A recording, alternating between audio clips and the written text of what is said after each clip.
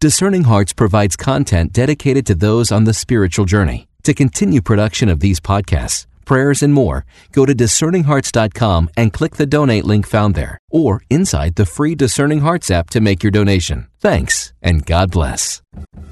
DiscerningHearts.com presents St. Teresa of Avila, Spiritual Warfare and the Progress of the Soul, with Dan Burke, who is the founder and president of the Avila Institute for Spiritual Formation. He's also the co-host of the Divine Intimacy radio show with his wife, Stephanie.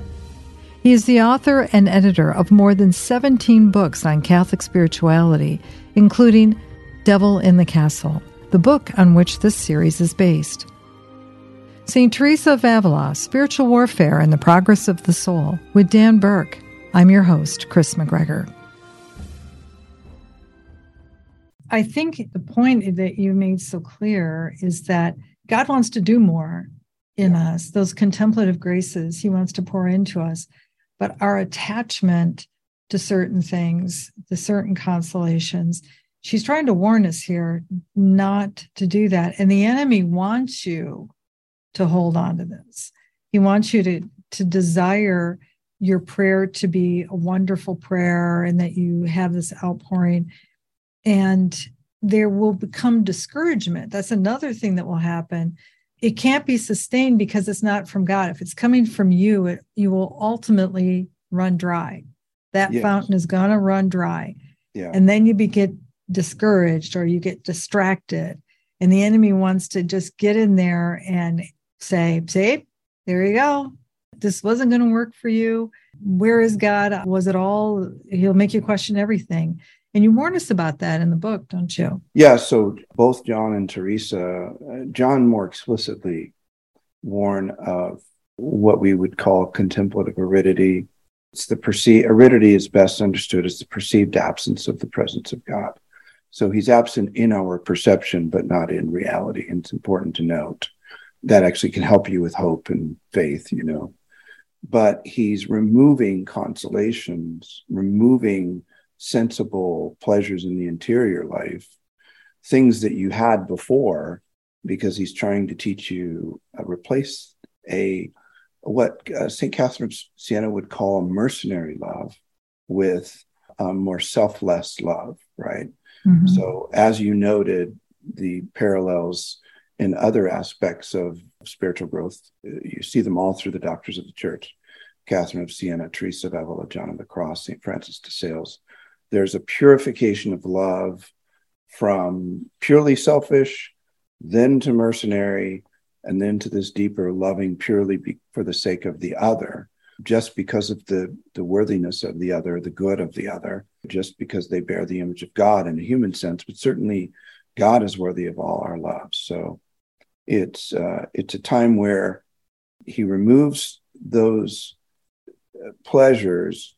But the way you're fine, in a sense, is that you want to pray. But the devil, as you noted, will say to you, Chris, he's not here. You are wasting your time. He will even begin to make you question prior consolations and experiences of contemplative graces, tastes or touches of contemplative graces. And he'll say, Chris, you're just making all this up. I mean, you're a good woman, but this never happened. And look at this last time you went to confession. I mean, where's the evidence? And, so he'll work whatever way. As Ignatius says in Rule 14 of the first set of rules, he's constantly watching you and constantly assessing where you're weakest in your virtues or where you fall easily. And he's constantly pushing on those protections around your soul.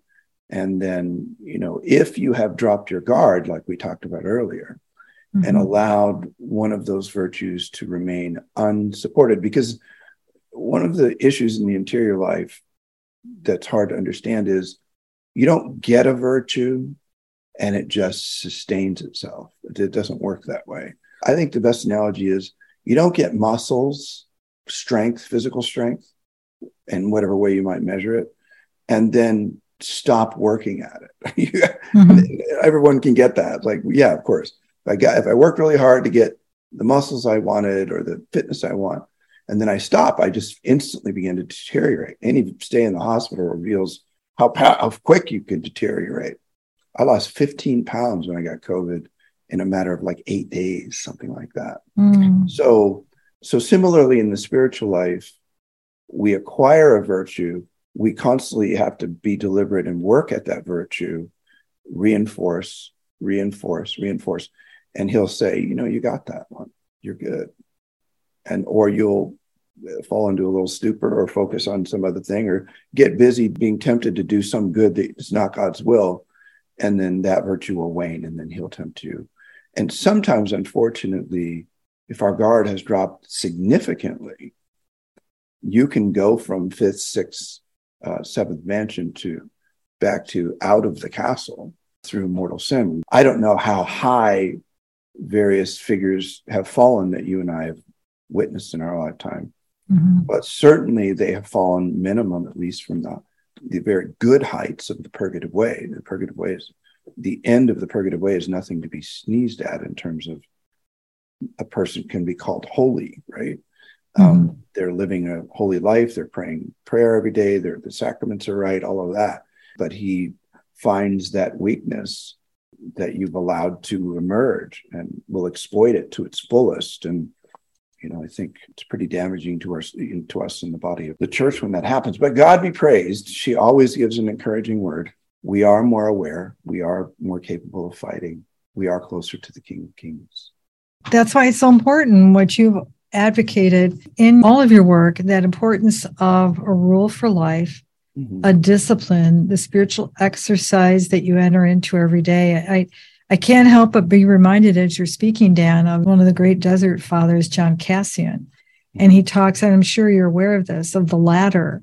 Yeah. And on the top of the ladder, you can go when you're battling vice with a complementing virtue, essentially. You can battle pride and say, okay, I got that. And then there's lust and jealousy and avarice. And you can go all the way down to that bottom rung. And then on the very bottom rung is gluttony. Yeah. And if you can't stop gluttony, the devil will always have a hook on that ladder and drag you back up. And why is that important? That's why we fast. Yeah. If you cannot control your appetite, it's one thing to eat to sustain yourself. It's another thing to continually feed what your appetites are. I think in the United States, when you look at, you and I both traveled in Europe, you can always tell the Americans. No mistake that I'm an American woman because I'm not a little teeny Italian or in the French or anything like that, because we have so much and we can't give it up. And if you can't look for that weakest point, like you said, and then you begin to go right back up, you begin to slide. That's a scary place, isn't it? Yeah, well, but God be praised. We can know it. Right. And we can use the tools of the saints. I think it's funny that you say what you say. I weigh myself every day because I do. As I've gotten older, my metabolism, as I learned to like food, my metabolism dropped like a rock. So they were almost simultaneously, But yeah, some of the hardest sins to deal with long term, as the Desert Fathers are wont to speak of, are those that we have to participate in the near occasion in order to sustain ourselves normatively. So what does that mean? Well, the near occasion, which I call in the book when we talk about it, the no zone, the near occasion zone is that zone in which you're close to the point at which, like two very powerful magnets, if you go another inch closer, they're going to snap together and you're going to sin. So how many pieces of sushi did I need to eat last night?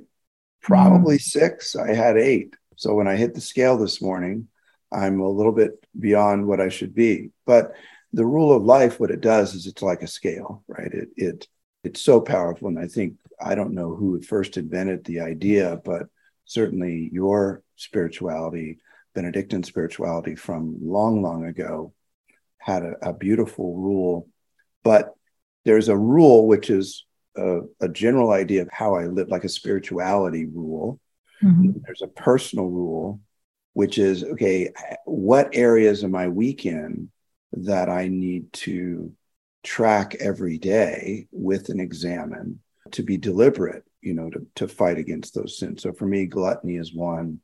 Impatience is another. You remember St. Catherine in God the Father revealed to her, that impatience is a sign of a lack of love, and it's a great sign for where you are spiritually. So I have a breakout of that, in particular of gentleness, slow to speak, a set of things that every morning I assess my prior day on. But those are what helps to keep those virtues strong, because we can just be lulled into that sleep. I guess the hard part about it all is because you're not committing those sins mortally, like I'm not slapping anyone or beating up anyone, you cannot be as contrite as you should be over minor infractions. But a contrasting good is the deeper you get into the castle, the more sensitive you are to your infractions, if you will. Imperfections can bother you as much as venial sins used to, but never really quite as much as mortal sins did, right? Sure. So it's like, well, it's an imperfection. Yeah, but it keeps a part of your heart from the one who wants all of your heart and who gave all of his heart to you. Like, it makes me emotional to say it. How can you treat that lightly? And it's because we don't think about it like that. It's just a minor thing. I'll just take another muffin, whatever it is. But I will say, on a side note, that is my favorite icon. I have two favorite icons. The Ladder of Divine Ascent by St. John Clark is, I don't know if he painted it, but it's a depiction of his teaching. Sure. And then the Pantocrator, which both are from St. Catherine's in Egypt, which I found out, funny enough, at a later time in life, that they came from the same place. But there's some very powerful stuff in the Desert Fathers. And in fact, one of the great things that they do that I think can aid a spiritual path and to fight is there's a book by Evagrius called Talking Back. Oh, I love that book. Do you? I love awesome? You just take the scripture and you just talk right back to it. Well, and it's totally in keeping, of course, with Jesus' temptation in the wilderness. It's that model. Jesus used scripture to talk back to the devil, and we can do the same. So Evagrius Talking Back, you can check that out. But it just gives you a kind of all of this, Teresa of Avila, John of the Cross, all of these great spiritual resources give us all the tools we need to fight against the enemy and stay on the ladder, stay firm, keep climbing by God's grace. We'll return to St. Teresa of Avila, Spiritual Warfare and the Progress of the Soul with Dan Burke in just a moment. Did you know that Discerning Hearts has a free app in which you can find all your favorite Discerning Hearts programming? Father Timothy Gallagher, Dr. Anthony Lillis, Deacon James Keating, Mike Aquilina, Dr. Matthew Bunson, and so many more are found on the Discerning Hearts free app. Did you also know that you can stream Discerning Hearts programming on numerous streaming platforms such as Apple Podcasts, Google Play, iHeartRadio, Pandora, Spotify, Stitcher, TuneIn, and so many more. And did you know that Discerning Hearts also has the YouTube page? Be sure to check out all these different places where you can find Discerning Hearts.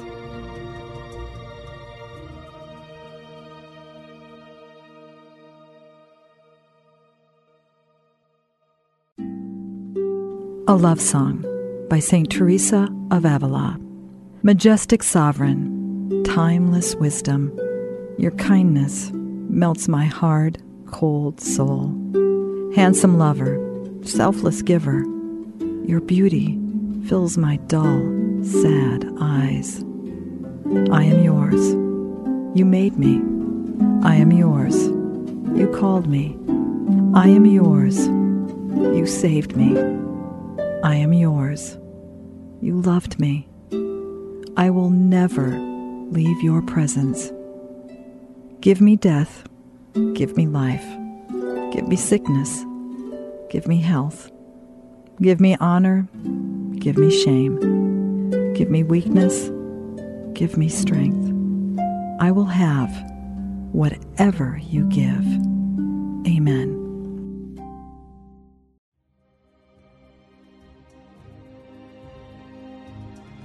Hello, my name is Deacon Omar Gutierrez, and I want to ask you to support Discerning Hearts in a special way. We, Chris McGregor, the board, and I all know that not everyone listening can help financially. We know we have listeners from all parts of the world, and we have made a commitment since the beginning to make the truths shared through Discerning Hearts totally free. So while you may not be able to contribute financially, what you can do is certainly pray, but also give us positive reviews on whatever platform you use to listen to us. If it's iTunes, Android, Stitcher, Spotify, however it is that you get these podcasts, or if you're on YouTube and you like our videos, please give us a good rating and write a review. The more good ratings and reviews we get, the higher our profile, and the more listeners will discover us, listeners who may have the means to contribute in the future. Please consider rating us and writing a positive review today.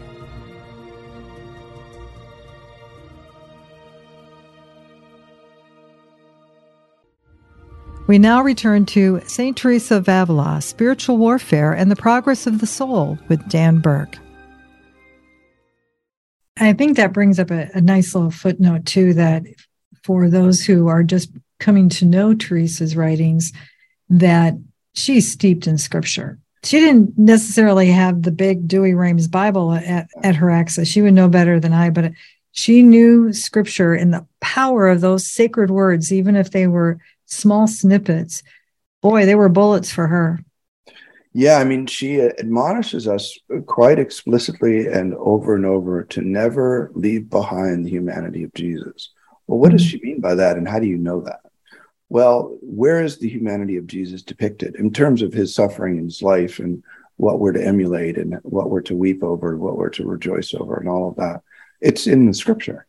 You know, that's how we, of course, in sacred art, but where does sacred art get the source? It's from Scripture. So she was, John of the Cross was, of all the saints I've ever read, you may disagree with this, but I've never read any saint that has more scriptural allusions or direct quotes than John of the Cross. So both of them were deeply, constantly immersed in the Scripture. And John, for those listening who want to understand Teresa, read them together. Read Living Flame of Love first with, this book and the book of her life, and they will definitely help you to grow spiritually. Yeah, and just as a fun thing you could do too, count the number of exclamation points that Teresa uses in her I've writing. never done that. There's nobody that uses more exclamation points than Teresa of Avila. She's yelling a lot.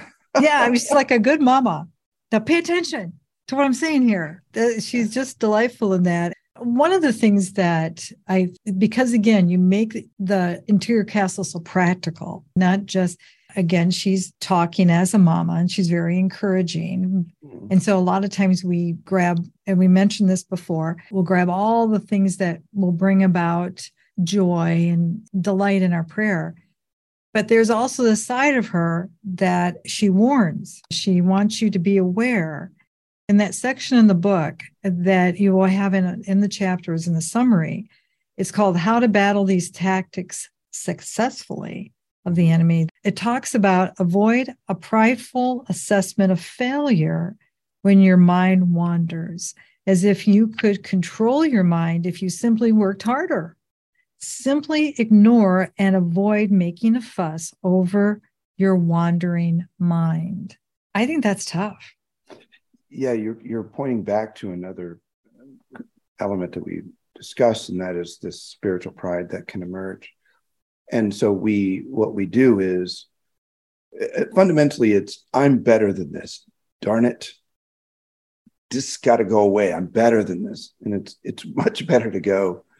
The disposition is much better. Catherine of Siena is kind of such a perfect reflection of this. When the devil says, you're a loser, she says, exactly. And that's why Jesus is my savior. I'm summarizing. Mm-hmm. But similarly here, it's, my mind is wandering. It should cause our eyes, this is emotional to me. It should cause our eyes to lower in humility. And it's just, Lord, yes, I am here. Yes, I am weak. Yes, I need you desperately. Please help me. That will draw the mercy of God. you get frustrated. You're just, it's sort of a doubly destructive, right? Because one, no, you're not as advanced as you thought. No, you're not as capable in and of yourself as you thought. And now you're going to increase your adrenaline and your irritation. And the devil's like, yeah, now you're in my school of prayer. Now you're in my school of prayer. My school of prayer will teach you to go to hell. God's school of prayer is a school of humility. It's a school of holy dependence. It's a school of the fruits of love and contrition are what bring about progress. It's sort of, I love that illustration. I think it was Teresa, I don't know who, where you have the little baby at the bottom of the stairs who sees the mama at the top, and he's got his little diaper on, and he's not quite tall enough to get up the next step. Maybe makes it up one, and then he tries to make it up two, but he's not strong enough and tall enough. And he tries and tries and tries. And then, because he wants to be with mama, and then he wears himself out, and he plops down in his little diaper and just cries, What's mama do? She comes down and gets him.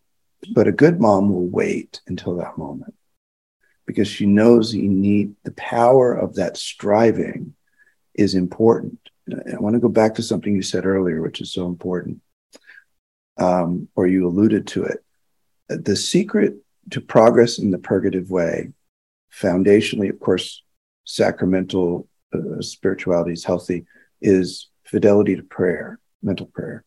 The secret in the illuminative way is fidelity to ascesis, meaning this deliberate striving and self-giving that is one that recognizes he's the one that does it, but nonetheless, we do it humbly in our attempt to best cooperate with him, and we live deliberately, purposefully, but recognizing there are going to be many moments where we plop down in our little diaper, probably full and needing to be changed, but there is no remedy except outside of us, and that's Jesus himself.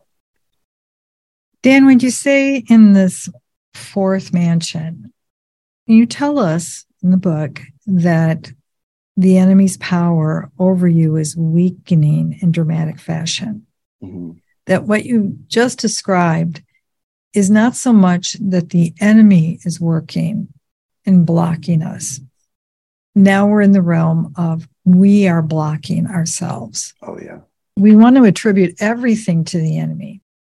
In a very real way, we do have this enemy that wants to get in our way. Yeah. But at this stage, in this mansion, God is working now on us and our will. And that's more and more true. The deeper you get in, it's more and more true because he has less and less power. But yeah, it's just one of the great things you'll help your listeners uncover with Father Haggerty's work in your study on his John of the Cross, Master of Contemplation, I think is the title, is that John is constantly trying to help us get out of the way of God, and Father Haggerty draws that out beautifully. But yeah, you're exactly right. It's just the revelation, even the little junk the enemy does is to help us to see what we need to willfully choose or allow God to heal to get out of the way of God. Well, and that is a big part, if I'm not mistaken, of what both you and your incredible, beautiful spouse, Stephanie, has seen the need in the souls you've encountered, is that woundedness that needs the healing. And it becomes really apparent in this particular mansion. And you see it in the first, second, and third. But the souls that are coming here, there's an awareness now. Can I blame this on the enemy? Can I blame this?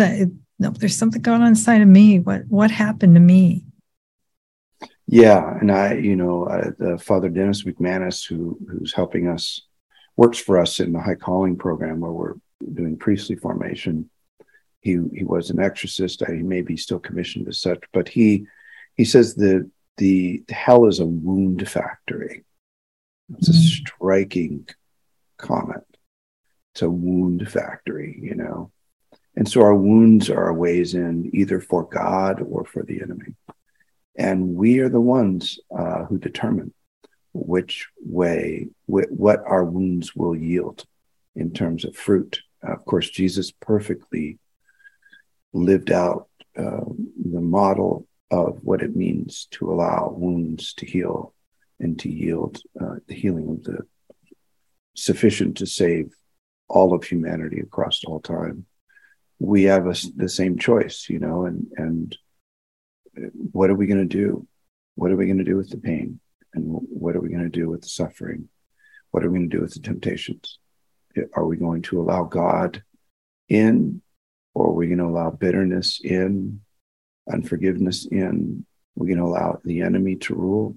And it's just, it's something we have to choose. We have to say to the Lord, because he won't force himself on us. He only comes by invitation. And to the degree that we're open and invite him, we will receive the graces he desires to give us and the healing he desires to give us. Wow.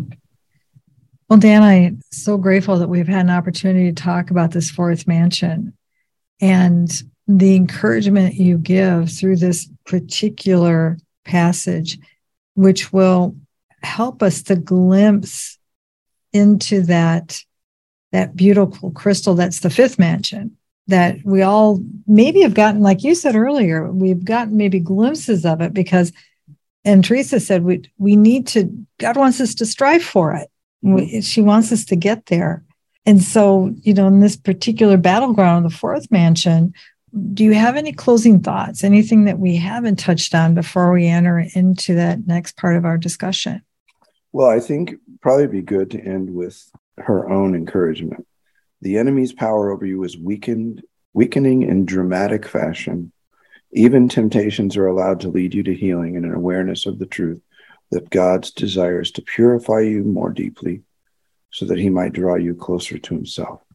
All of this is a supreme act of love that we might come to full union with him. So God be praised for his kindness and goodness and his constant forgiveness and constant self-giving in the holy sacrifice of the Mass, and his patience for us so that we might know an eternal relationship of love with him.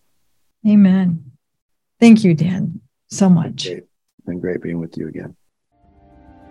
You've been listening to St. Teresa of Avila, Spiritual Warfare and the Progress of the Soul with Dan Burke.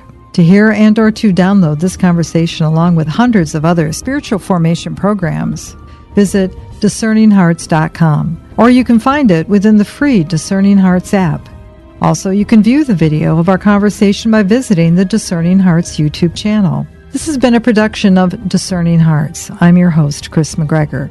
We hope that if this has been helpful for you, that you will first pray for our mission, which is to offer authentic and rock-solid spiritual formation freely to souls around the world. And if you find us worthy, please consider a charitable donation, which is fully tax-deductible, to help support our efforts. But most of all, we hope that you will tell a friend about discerninghearts.com and join us next time for St. Teresa of Avila, Spiritual Warfare and the Progress of the Soul with Dan Burke.